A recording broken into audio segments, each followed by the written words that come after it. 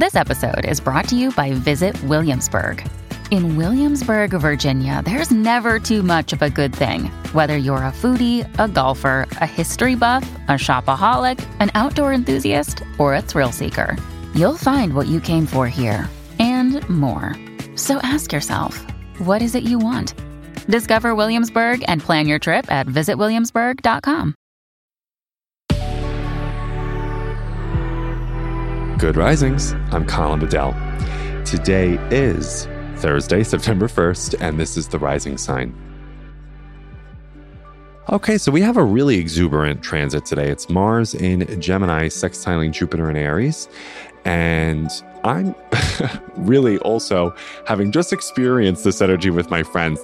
I love being an astrologer for so many reasons, but really the best part is how sometimes I can sort of see transits as people, and of course archetypes only through the experiences that I have with my loved ones. And I'm a Gemini stellium. Mars is currently in Gemini, and I have amazing relationships with Aries people, and Jupiter is currently in Aries. And what the energy between Gemini and Aries really teaches me, and hopefully can be a space for my Aries friends, is the fact that we are really responsible to pursue what fully vitalizes us in life. And that a vitalized person vitalizes. That's the work of Joseph Campbell, speaking of Aries. I love him. And I think what I would like you to do is acknowledge maybe grief, trauma, collective trauma, the difficulties that are unfortunate realities and inevitable realities of so many systems and historical reasons in our life and in our country that prevent us from accessing what makes us feel fully alive, right? Throughout the pandemic, we've been surrounded by collective deadness, haven't we? And for many of us, sometimes before the pandemic, we were surrounded by that. And that's a heartbreaking reality, but it is a reality and it needs to be named. And today's transit, I would argue, wants us to pursue aliveness as the antidote to death, which is another way of saying one of Esther Perel's most prolific ideas, which is that the erotic is the antidote to death. The erotic. So pleasure, sexuality, aliveness. When we tap into that, it brings us back to life. Esther mentions this idea because she is the first daughter of Holocaust survivors.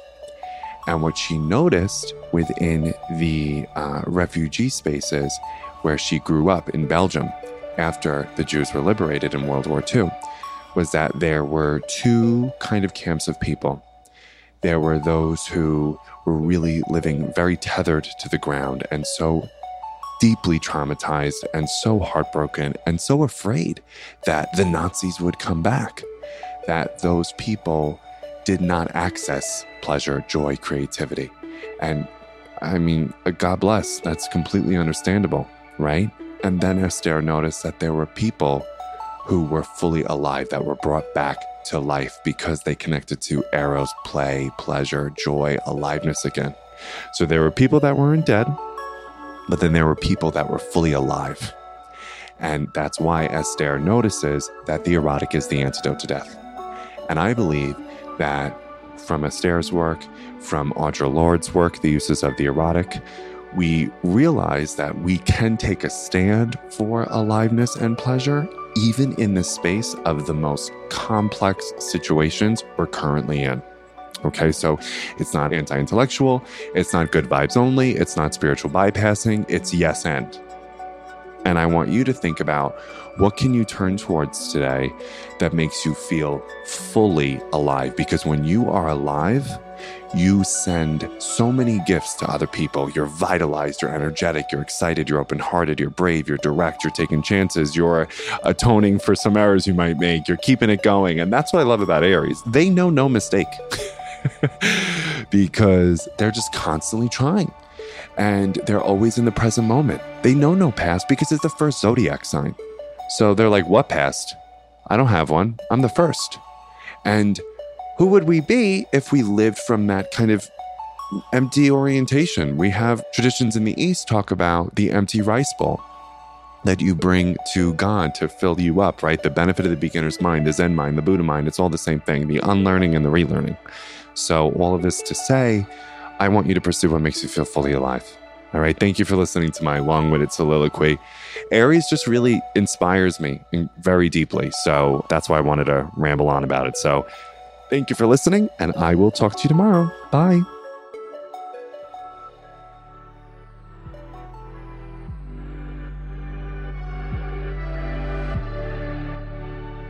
So I'm Colin, and you can find me at Queer Cosmos. Thank you so much for listening to Good Risings.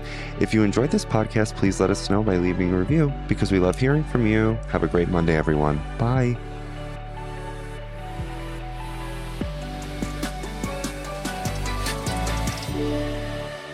Good Risings is presented by Cavalry Audio.